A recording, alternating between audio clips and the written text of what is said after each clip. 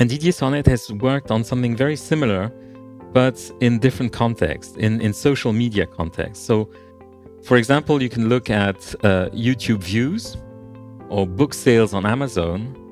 And here you see exactly the same distinction between endogenous jumps due to the self-excitation of the system and exogenous jumps due to the interview of the author of the book. And so what you see is that exactly the same. You see profiles that are pretty flat before the jump and then relaxation after the jump in the case of a exogenous jump triggered by real events, so to say. And you see a much more symmetric type of profile for endogenous events. For me, the best part of my podcasting journey has been the opportunity to speak to a huge range of extraordinary investors from all around the world. In this series, I've invited one of them, who also happens to be a longtime friend, namely Hari Krishnan, to host a series of in-depth conversation on the topics of volatility, risk, and portfolio protection.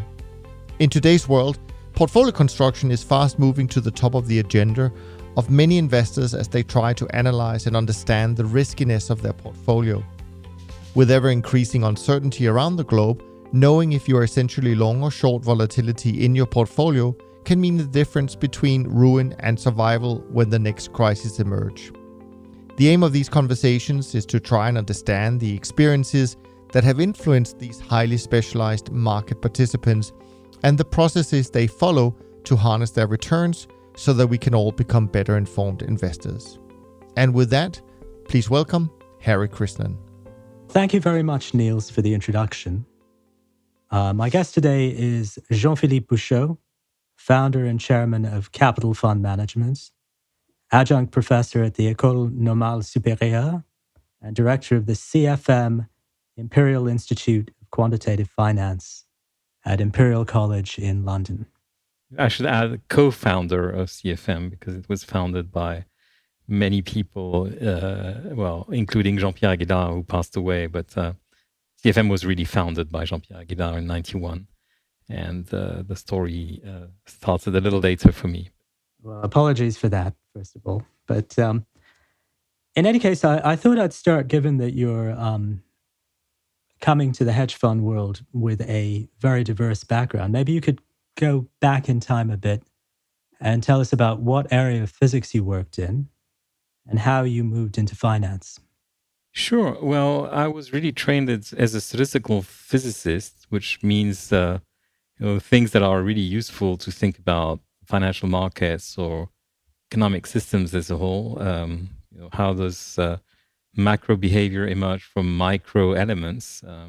So how does price emerge from the interaction between many traders, and how does economic cycles emerge from a lot of agents doing stuff in the economy? So strangely enough, I've always been interested by financial time series, even before studying physics. And so, it was very natural to me when, after my PhD in physics and after a few years being a researcher, to get interested in the real stuff and try to get my hands on time series and play with them. I mean, in the 80s was really the time where people got excited in things like dynamical systems and prediction of chaotic systems and fractals and anomalous diffusion and all these things. And so the jump for me from pure physics, at least the physics I was doing, and financial time series was pretty obvious. I mean, it was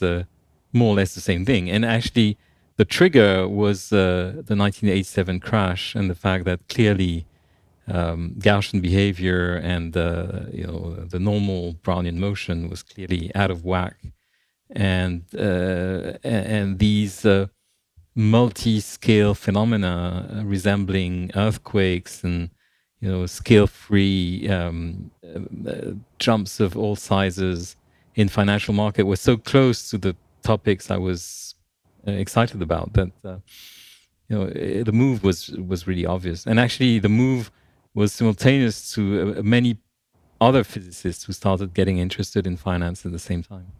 Yeah, indeed. I mean, my first knowledge of econophysics, I think, came from Stanley's group. Yeah, exactly. In Boston. And if I understood correctly, they just tabulated returns over different partition windows and looked at the scaling laws of that.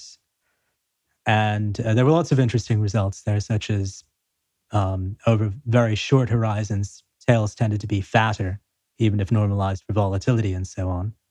And I know you know much more about this than I do, but there were various people working in the area, including Didier Sonnet over time and others. But I am particularly interested in a paper that you wrote with several collaborators, including Julien, where you were investigating the endogeneity of large price moves, for lack of a better phrase. I think you did it for individual stocks, and you were saying something to the effect that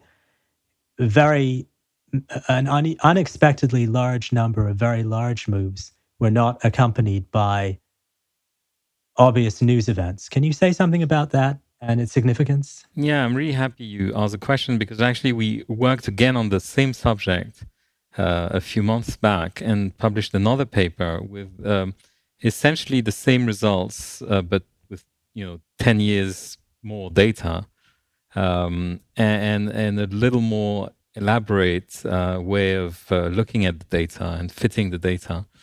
And so the surprising thing is that when you try to synchronize time series, so in the particular case we looked at, it's the recent paper is 300 stocks for several years at the 1 minute time scale.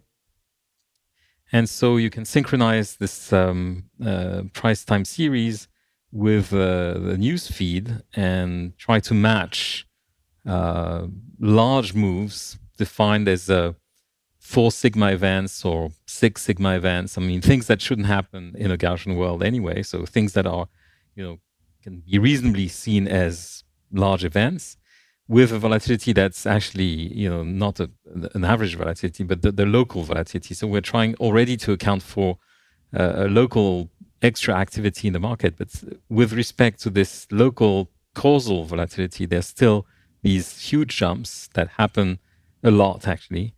And without doing any statistics, the point is that it's clear that they happen much too often to be explained by news. There are not so many news concerning a company.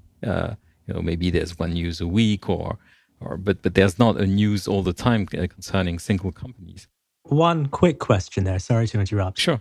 You mentioned normalization by local volatility. Where do you get that data, and what does that exactly mean? We measure you have a series of 1 minute time returns, and so you can cook up your preferred measure of past volatility over a window that's, in our case, a few hours, causal, back in time. And so it's essentially, say, the average value of the absolute value of 1 minute time price returns over the last 300 minutes. I am not sure about the exact numbers, but something like that. So if the market was already agitated, this is still, unexpected to have a 4 sigma event. Many people believe that if you normalize by vol, as you were saying earlier, and this relates to the very early Stanley papers, it's still non-Gaussian. You can normalize the way you want. You're not going to capture all these tail events. And so, so with respect to this local vol, you have these huge events, and they don't seem to be explained by anything at all. And it's not even things that are market-wide or sector-wide. You could think that maybe a stock jumps because it's related to oil or corn or whatever, and then you would expect that the news you should look at is not on the tagged with a company name, but it's tagged with oil or corn or something else. But actually, we can exclude these as well. And so what we find is that the intraday jumps are, to a large majority, actually more than 90%, they're unrelated to news. And what's really interesting, I think, is that now you can zoom in the profile, the volatility profile or the trend profile before and after these jumps. So you kind of, move your time window such that t equals 0 is the time of the jump. and then you look at the profile of vol or trends before and after this jump. And what you find is that this distinction between news-induced jumps and no news jumps makes sense at the level of the profile you observe. And what you see, and maybe it makes sense, maybe it's obvious, but that's what the empirical data shows, is that obviously for a news-related jump, the profile is completely flat before the news, or maybe sometimes there's a little agitation a few minutes before, maybe the news is leaked and has already creeped in the volatility. And then there's a jump. So the jump is completely unexpected from that point of view. And then there's a relaxation of the volatility. Market gets agitated and then calms down. And actually it calms down pretty quickly. I mean, the decay can be fitted by a power law, something that's not exponential, but it's still pretty quick. Now, if you look at the zoo of no news jumps, what you find is that they're well fitted by something very different, which is much more symmetric. That is, volatility has increased before the jump and decreased after the jump. And the decay, which is a kind of mirror image of the increase, is much slower than for the news-driven jumps. A kind of an intuitive way to tell the story is that it's as if markets, when there's a jump, because there's a news, the market knows why the price has jumped. So the relaxation of the volatility is kind of quick. So let me stop you very quickly here. So if you hadn't found this difference, this qualitative difference in the rate of relaxation, wouldn't that have been raised the question that maybe we just missed the news events to tag these large moves by? So that's a very significant result. Yeah, exactly. That's why we think it's important to see that the two categories of jumps are really statistically different. And by the way, it would be very strange that 90% of the jumps are not accompanied by a news in the Bloomberg newsfeed. I mean, come on. I mean, Bloomberg is supposed to be covering most of the relevant news for financial markets. So it would be really weird if we missed. So probably we do miss a few news here and there, but we can't miss the majority of news that I don't buy. But anyway, you really see something happening before the jump. And then relaxation after the jump. And so what's also, for me, extremely exciting is that you mentioned the Didier Sornet earlier. And Didier Sornet has worked on something very similar, but in different contexts, in social media contexts. So, for example, you can look at YouTube views or book sales on Amazon. And here you see exactly the same distinction between endogenous jumps due to the self-excitation of the system and exogenous jumps due to the interview of the author, for example, of the book. And so what you see is that exactly the same. You see profiles that are pretty flat before the jump and then relaxation after the jump in the case of a exogenous jump, triggered by real events, so to say.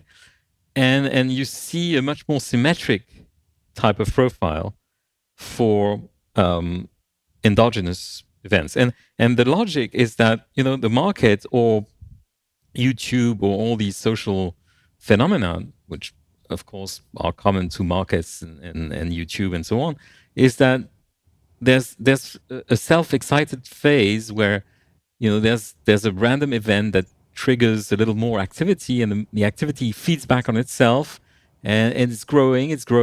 And at one point, there's a kind of blowout, and then it relaxes. Whereas in the case of exogenous shocks, of course, there can't be anything before the jump and a relaxation after the jump. So qualitatively, it looks the same. But what is even more amazing to me is that the actual shape of the profile is the same if you look at financial markets, if you look at Amazon book sales, if you look at YouTube views. So it might be a coincidence, but for me, it indicates that there's probably something common in the way these social media, and you can, again, think of markets as a kind of social media where information is transferred and seen by everybody simultaneously, that can account for the commonality of these results. So I have a kind of a boring technical question. How timely is the Bloomberg feed? I know it's quite timely, but if you're looking at 1 minute partitions, is it timely enough? Yeah, I mean, we also scanned around the jump to see whether we were not missing something that was not synchronized exactly with the jump. So you look 5 minutes before and 5 minutes after the jump to be sure that you've not missed something that's trivial, that your clocks were not synchronized. And I guess I have to act as the sort of radio host in heavy quotes and say that, in my view, this is very significant because endogenous effects suggest that people perhaps shouldn't be looking around to see what caused every large move on a given one-day basis, let's say, but rather should be more concerned about positioning, leverage, and other sorts of risks that can emerge from the system. Oh, yes. No, totally. I mean, one should add a few things about this story. One is that it's very similar, although I think much more precise than to things that have been understood in the past. For example, the excess volatility puzzle of Shiller is the same thing. There are things that you can't explain by fundamentals, and it's the same idea that there's kind of excess volatility. So in this case, it's really jumps, but jumps obviously contribute to volatility. So it's really the same spirit. But even closer to our study is something that was published in the 80s by Cutler, Potteber, and Larry Summers. And the paper was called What Moves Prices? And what they did was exactly the same, but on a much coarser level. They looked at the 50 largest S&P moves since the war. I think I don't remember exactly the time period. So it's much less statistics. Of course, it's only the S&P index, and it's only one day daily news, the daily moves. And they really went back to the New York Times and looked at what was written in the New York Times to explain what happened. And, the same thing is, you observe the same phenomena. That is, a lot of jumps seem to be related to nothing at all. So the New York Times cooks up a story which doesn't mean anything. People were looking for opportunity trades, or, there was a minor story like 1987, which clearly was completely amplified by portfolio insurance and the feedback of Black-Scholes on the market. But the biggest news don't correspond to, the biggest jumps don't correspond to big news.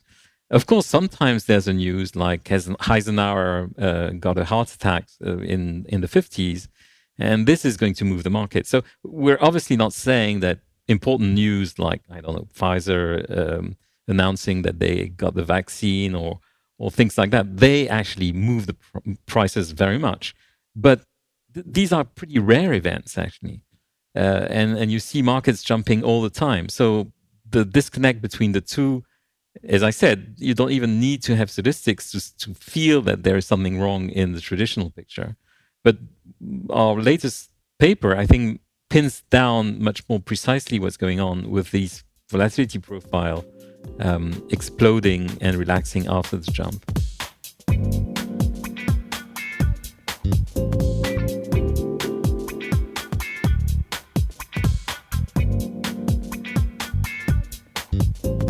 I'd like to jump into a different topic, which has something to do with variable timescales. And I hope I'm not asking too many questions in one. But it seems like there's been kind of a branching out in what may have been called econophysics into very detailed microstructure studies about what's the shape of the price impact function, and what's the relaxation if multiple trades are made, and so on. And this kind of heuristic of agent-based modeling that's done by central banks, such as the Bank of England had written a few papers, and Richard Buchstaber had written a book about it. what's the renormalization? What's the way to stitch together these two ideas? I know it's many, many questions in one, but do you have any sense as to how the micro actually maps to things that not the high frequency pros, but someone on the street can at least come to grips with? Yes, well, sure. I mean, of course, in your question, there's an extra level of complexity, which is that there are financial markets and this multi-scale phenomenon that you're talking about, but it also can feed back to the economy, and you have these macro models that people are interested in to describe the economy as a whole. And so, trying to tie together how financial markets and the real economy, as people say, merge together is an extra level of complexity. So if you just restrict your question to how do you go from micro scales to macro scales in financial markets, I think it's an extremely interesting question, and to me, there's been an exciting development recently, which is this inelastic market hypothesis of Gabex and Kojin. Yes. Yeah, which so they come up with a story which is something that we at CFM have always believed in, which is that what people do actually impacts prices, and impacts prices at the short run, but also on the long run. And so, well, if you want, it's again related to the excess volatility problem and the endogenous jumps. It's not because something happens in the real world that markets change. It's because people do things for whatever reason. I mean, for fake information that they believe they have, or need for cash or whatever, this is going to impact prices. And what we're seeing is the superposition of all these impact effect that people have on markets. And I think it's a very important way to think about what's going on in markets, both for trading purposes, for imagining trading strategies, but also if you take the point of view of regulators, how if you want to stabilize markets, whatever that means, you have to think that there's a lot of things happening in markets that is not due to fundamentals, and that there's an engineering problem that is how do you avoid these jumps that we talked about, for example. Anyway, coming back to your precise question, so at CFM we've been studying what you talked about, this impact of trades at the micro scale, let's say between a few minutes and a few days. And here we understand pretty well what's going on. There's the whole story of square root impact, and this is actually a huge effect.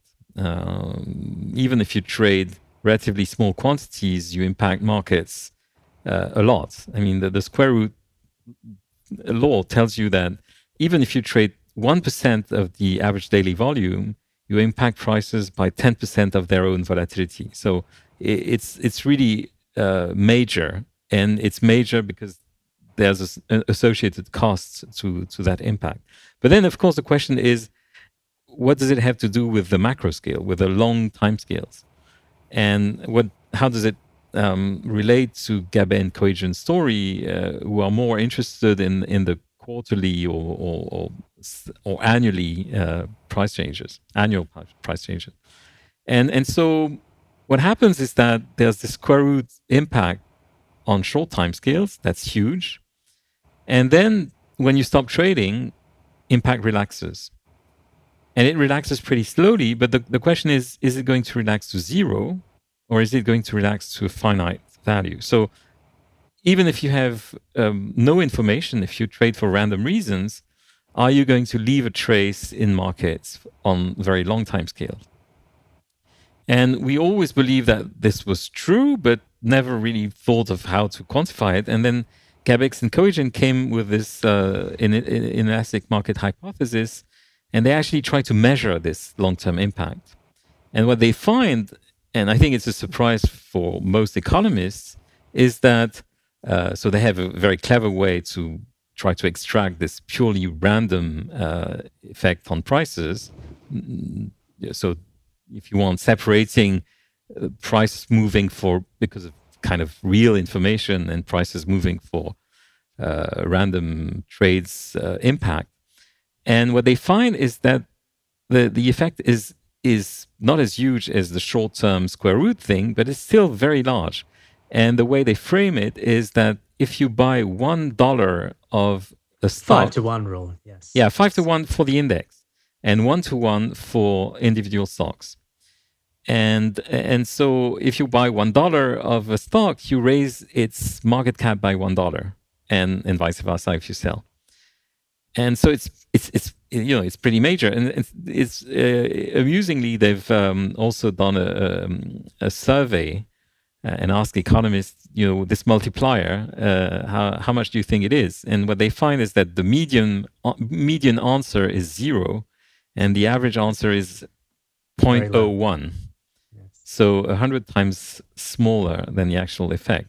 And so what I did actually during the summer was to think again about our theory about the square root impact. And then I realized that we had done a calculation that I didn't really understand. I didn't understand how important it was at the time, and I didn't try to make the order of magnitude. And so what we had done was to have a kind of microscopic theory to understand the square root impact. But then we also can compute within the same model the decay and the asymptotic value. And when you put reasonable numbers for what the theory predicts, you find something of order 1 as well. And what is interesting is that, it's of order 1 for non-trivial reasons. It's of order 1 because it's the ratio of 2 small numbers.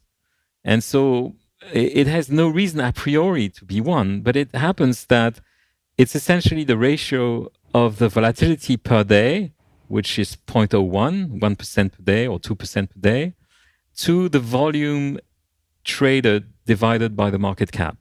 And we know that the volume traded on a given stock is 0.5% of the market cap daily. That's the rough order of magnitude. And so, you should add a few prefactors here, but essentially it's 2% divided by 0.5%, which is 4. So, okay, so it's a number of order 1. And that's what's important in the theory. And so I think everything matches together pretty nicely. And I hope I've answered your question, because I think this is really the point. How do you go from a high frequency phenomenon, which is this square root impact, which has been extremely well documented in the literature since, in the 90s, actually. Barra have papers on that already. And this very long-term part of the impact, long-term, I'm not speaking about 10 years. I don't know what happens, on very, very long term.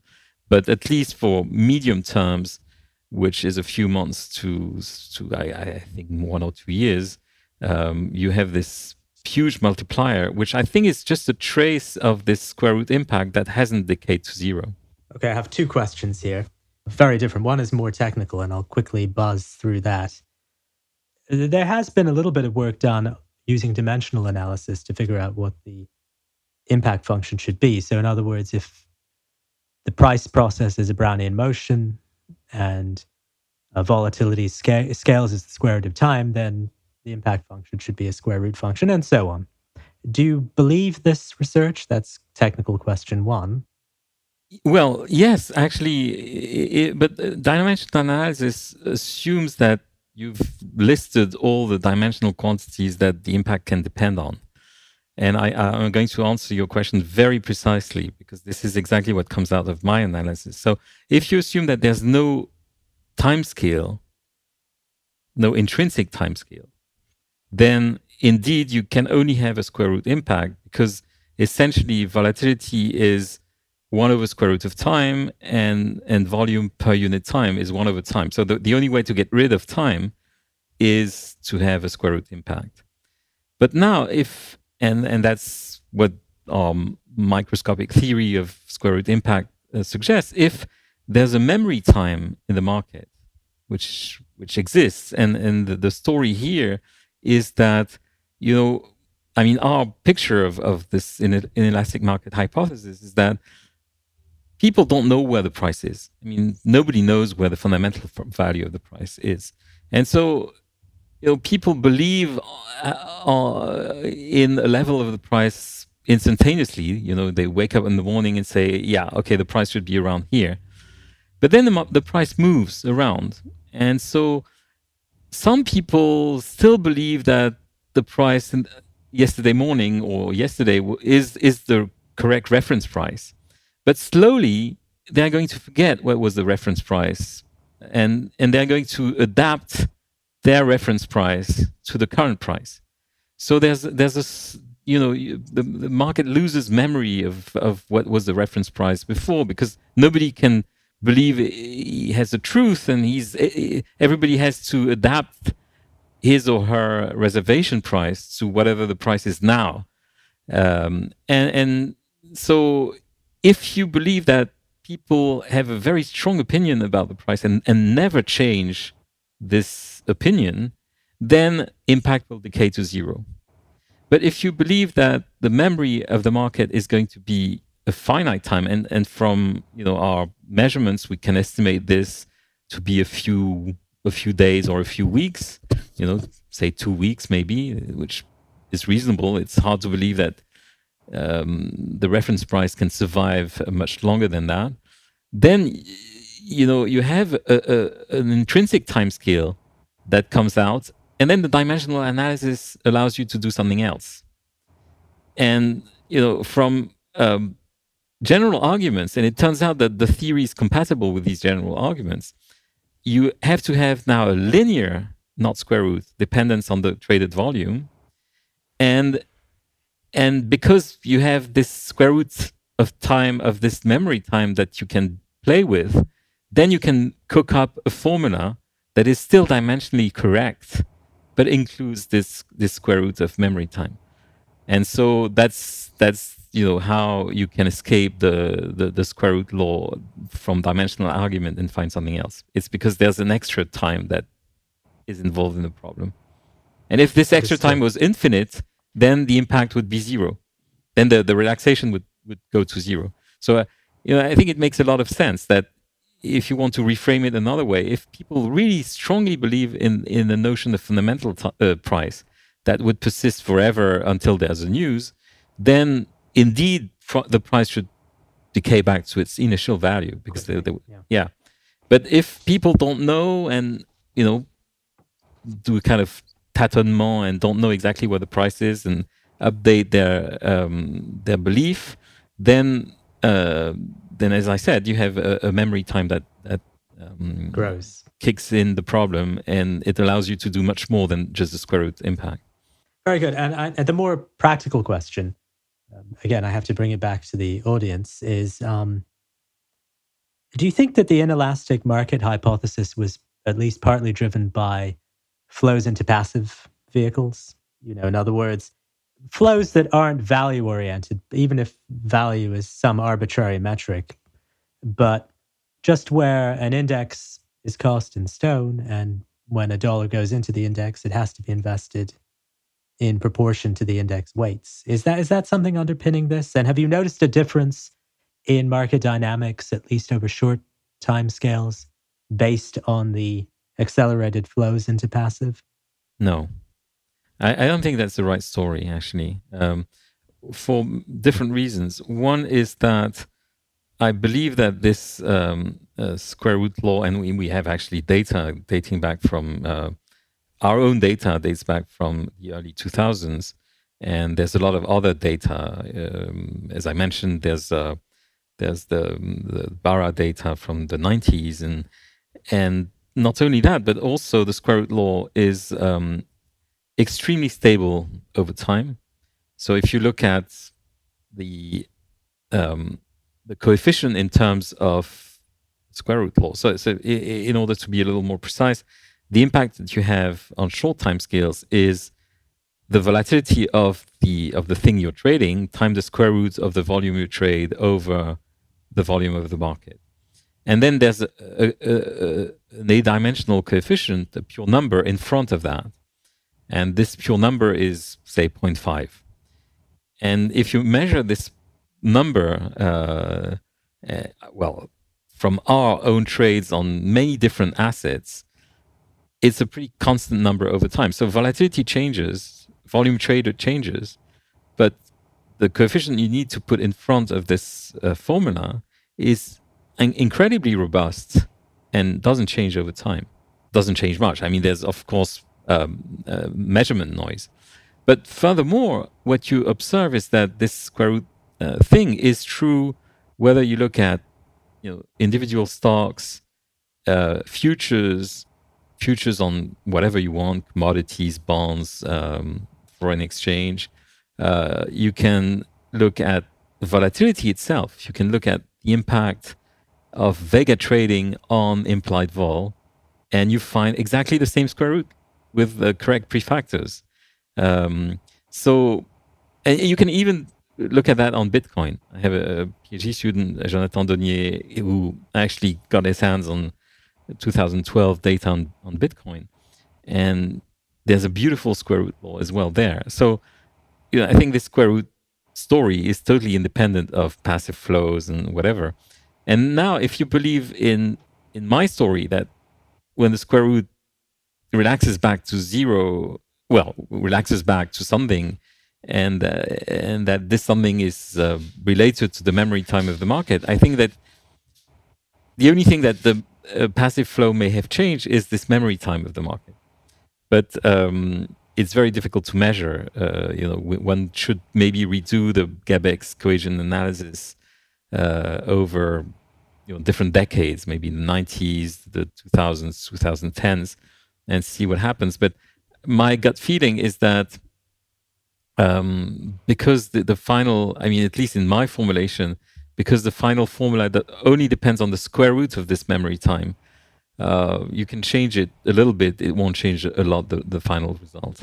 So that's my feeling that this inelastic market hypothesis is not only true for single stocks or for indices. It's going to be true whatever the financial assets you're looking at. I have one other question about the passive investing thing. I don't have skin in the game, just so that's clear.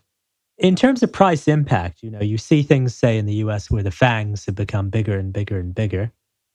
And so they're the biggest stocks by market cap in, say, the S&P. Is it true or is it false that if one stock is 10 times bigger than another stock and it gets 10 times the dollar allocation, that the price impact will be the same? Is there any law or any known heuristic in that regard? Because a lot of people are out there arguing that, Apple, if it gets 10 times the allocation of a smaller stock, will actually move more. So that is responsible for the rise in the relative size of Apple in the index. Well, it depends when you say, is it false or is it true? It's a question. Again, one should separate what is short-term impact or long-term impact.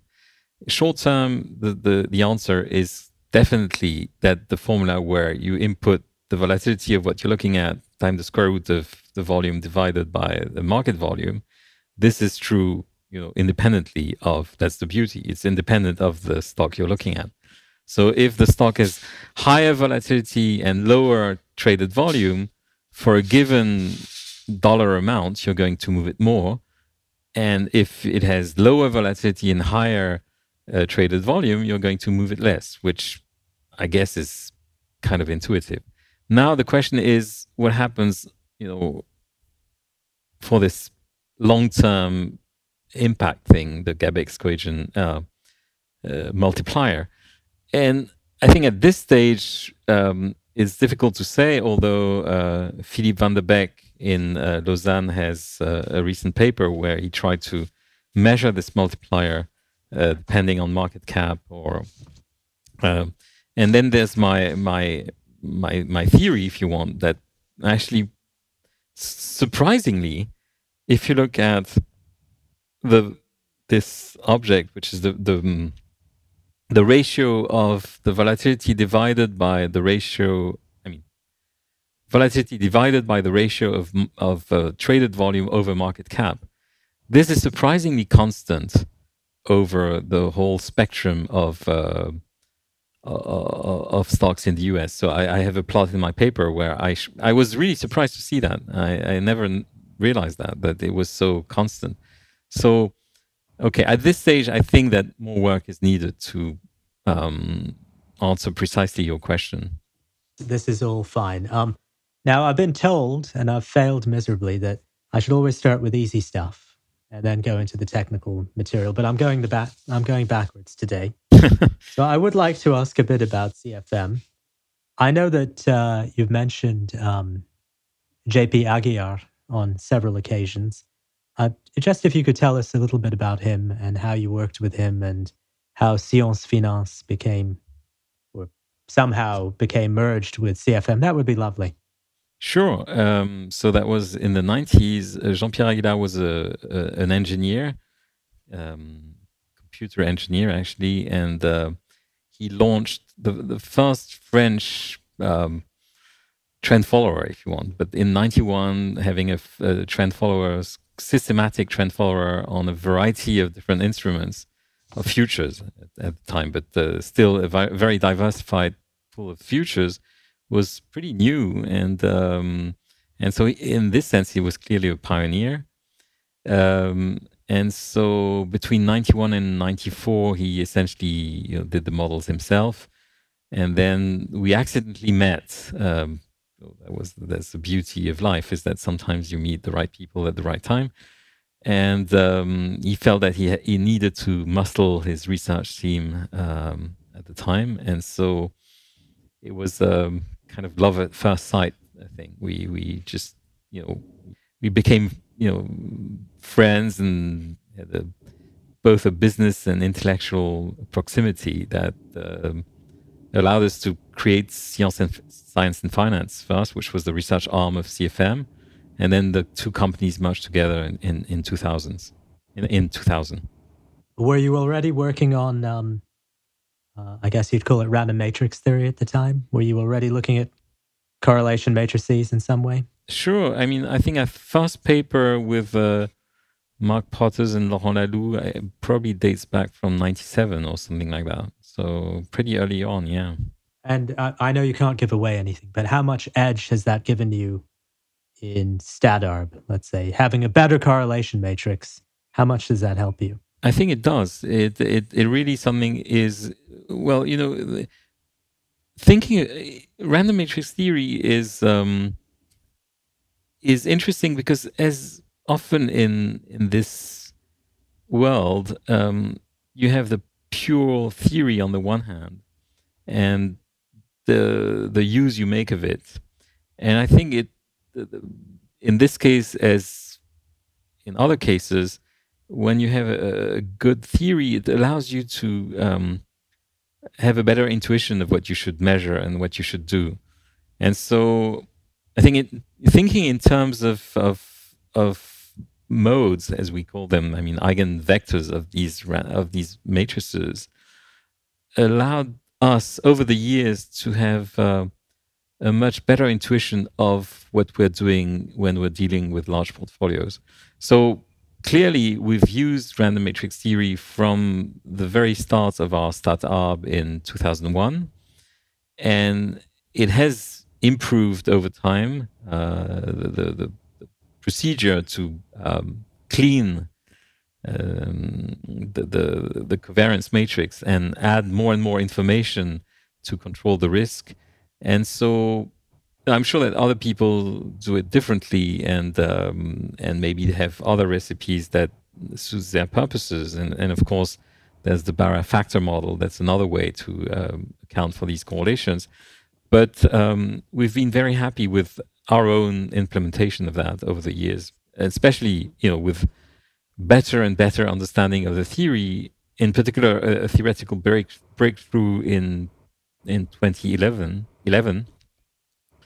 And so it's a never-ending story in a way that the more you think about the problem, the better tools you create and the better way to understand. For example, what's clearly different between theory and application is that financial markets are non-stationary. So you cannot use covariance matrices from 100 years ago to calibrate your risk model now. I mean, it wouldn't make any sense at all. In this case, stocks that we deal with today didn't even exist. But barring that trivial effect, we expect that the life of companies is such that you expect correlations between them to vary over time as well. And what's interesting is that random matrix theory also gives you precise tools to separate what is measurement noise and what is true evolution of these covariance matrices. And I think this is really something important that we've been able to include in our model early on. And how does it do that at a very rough level? Well, it allows you to set up null hypothesis models if you want. So the trouble with large covariance matrices is that you need a lot of data. Even if even market was stationary, you would need an enormous amount of data to correctly estimate a large covariance matrix. So the rule of thumb is that if you have n stocks or n assets, and n is like 1,000. N squared over. Sorry? Order n. You need order n squared. You have order n squared elements that you need to estimate. Yes, you have over n squared elements, and you have n times t data points. And so t is to be much larger than n. So the ratio is really n over t being the number of measurement points. I mean, the number of dates in your data point, in your data time series. But the problem is that it is even worse, is that what comes in is not this ratio n over t, is the square root of this ratio. So even if you have 100 times more dates than you have stocks, which is already a big stretch, because if you have 1,000 stocks, you need 100 times 1,000 days, which means that you're talking about like 400 years, which doesn't make sense. But even if you had that, the square root of the ratio would still be 0.1. So you would still have a 10% residual error that is irreducible. So if you want to drive this error back down to 1%, you would need 10,000 more points, date points, than you have stocks. So it's just impossible. I mean, just forget it. But the point is that in finance, there's a double whammy in a way, that not only this statistical problem is around, but you also expect that things change all the time, and that maybe the covariance matrix is kind of stable over 2 or 3 years, and then it's going to change. But you're never going to have enough data on the 3-year timescale to really pin down. I mean, a priori, this is the thing that you might intuitively think if you don't have these random matrix theory tools. And then when you drill down, you realize that you actually have a baseline hypothesis that the underlying covariance matrix that you cannot measure, but if you believe it exists and is stable, then there are clear predictions on the way the eigenvectors of the covariance matrix, of the empirical covariance matrix, should behave, and you can test that.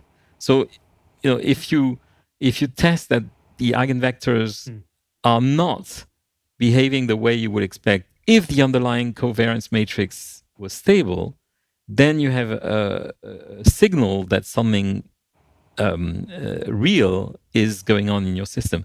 And the beauty of it, and sorry, I'm trying to be technical here, but the beauty of it is that you don't even need to know the true covariance matrix to set up this test. And that's really the beauty. Because, of course, if you needed to know the covariance matrix that you can never know anyway, the test would be useless. But the kind of magic of these large dimension problems that we now are in the large dimension everywhere we look at, because machine learning is all about large dimensions, and we have a very bad intuition of what happens in high dimensions. So that's why we don't really understand why machine learning works at present.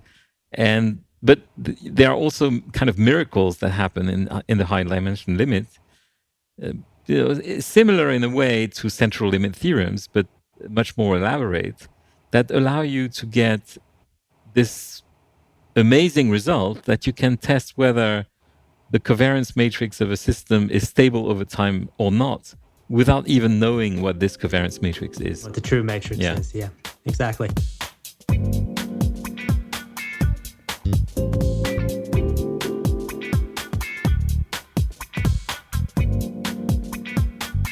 But jumping to more general points, do you still do trend following? And if you do, how do you do it differently from a standard trend follower? I know that much of the audience will be interested in your answer to that. Well, okay, yes, we have so we have different funds, but we have in particular 2 explicit trend following funds, and one is beta hedged trend following. So we're trying to not to take positive exposure to markets. And the other one is not beta constrained, but we've tried to put everything we know about markets in this trend following thing. In particular, try to choose the timescales in such a way that trading costs are as small as possible, and including everything we know on trends, which means trends can be just price driven, but it can be also cross asset, and it can also have fundamental trend components. So there are different ways to implement trend following. So I don't exactly know what other people are doing, of course, but we're trying to do our best to include in these trend following funds everything we've understood since CFM is CFM. We've been doing trend following since 91. One small question there: if you kill the beta in a trend following program, do you lose the convexity? If there is convexity in trend following, do you lose it? So the extra twist is to add explicit back convexity by having short-term trends and VIX trading as well. So you try to catch extra convexity with a small layer of faster moving indicators. What's the relation between higher frequency momentum systems and volatility? Do you have a strong view on that, or anything you've found that you can tell us about? What do you mean exactly? Let's say I had 2 breakout systems in a bunch of markets. One of them trades 30-day breakouts and one trades 2-day breakouts. Statistically, I would assume that the 2-day breakout system has a higher correlation with realized volatility across markets, cross-sectionally, than the 30-day one or the 100-day one. Yeah, sure. But do you have anything deeper you can say about that? Not really, no. No, I don't think I have anything specific to say about this. But you did mention that the shorter-term systems supplied some of the convexity that may have been lacking in the hedge. Sure. Well, so I don't exactly know what you have in mind, but what I'm trying to say is that we know that convexity is on the timescale of the trend itself.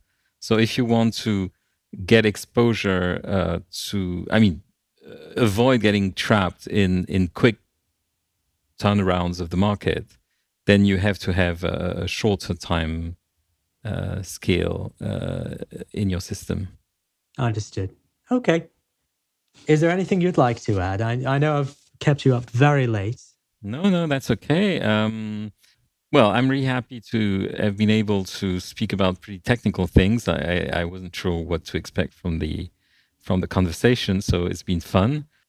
No, I mean, we could continue for forever speaking about different things.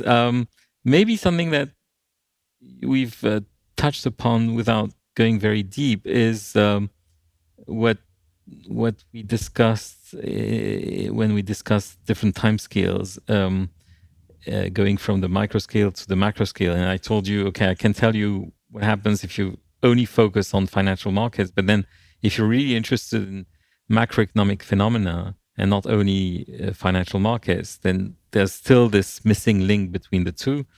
And I think that all this work on agent-based models, and in particular trying to set up agent-based models for macroeconomic systems and understanding things like, why do we have inflation now? Why would standard models used by central banks being so blind for the 2008 crisis? We know that, but now again, it seems that people are caught off guard and didn't really imagine that inflation was something that was coming. It's really surprising if you think about it.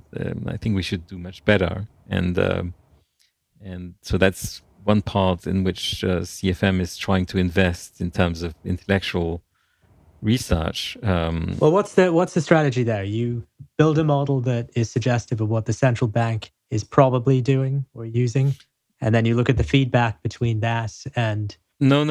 real fluctuations in asset prices or something like this. No, we're trying to have a model of the economy, that tries to model. Yeah, a better model. Yeah, a better model of the economy that includes central banks, possibly, but that tries to identify feedback loops that may explain, for example, why you have COVID. People are out of, can't produce and can't consume, so there's a drop of supply and demand. But then central banks prop up the economy and try to keep people afloat, and then the economy recovers, and what's going to happen after that? And so it's really the standard approach. I mean, I shouldn't say standard, but the standard questions that you want to answer about the economy, what is going to happen, in particular in terms of inflation. And so my belief is that agent-based models are going to be. I mean, of course, it has already started. You mentioned the Bank of England and Bookstaber and a lot of people, but we've been also involved. Dan Farmer, of course, and he's published really interesting papers recently on the COVID crisis. But my feeling is that there's a new science of agent-based models that needs to be built, because it's still at the very preliminary stage in my mind. I mean, there's a lot of things that. So you don't think the brute force methods of, say, the Billion Prices project? Oh yes, sure, it's great. I mean, but this is more an input of agent-based models than an output. Exactly. And that's exactly why that's where I'm heading at. Exactly. Is I think that the problem, or maybe the strength of agent-based models, is that you need a lot of data to calibrate them, and we will get all this data in the coming years. Billion Price project being one example. But beyond calibration, I think agent-based models really open up your mind to scenarios, and that's been something that I've tried to sell in the recent months. Is that maybe we should think more about these agent-based models, not necessarily in terms of purely quantitative methods, but rather qualitative ways to imagine things. Imagine black swans, if you want. Imagine things that are hard to imagine without the correct tool. And agent-based models are great because you input relatively simple rules, and what comes out of these rules is surprising. Even if you're like playing God and creating the world at your will, what comes out of these rules is genuinely surprising, and you're caught off guard by your own model. And I think this is really genuinely interesting from an intellectual point of view, because it forces you to think about mechanisms and identify feedback loops that you hadn't thought about at first. And these feedback loops may be actually present in the real economy.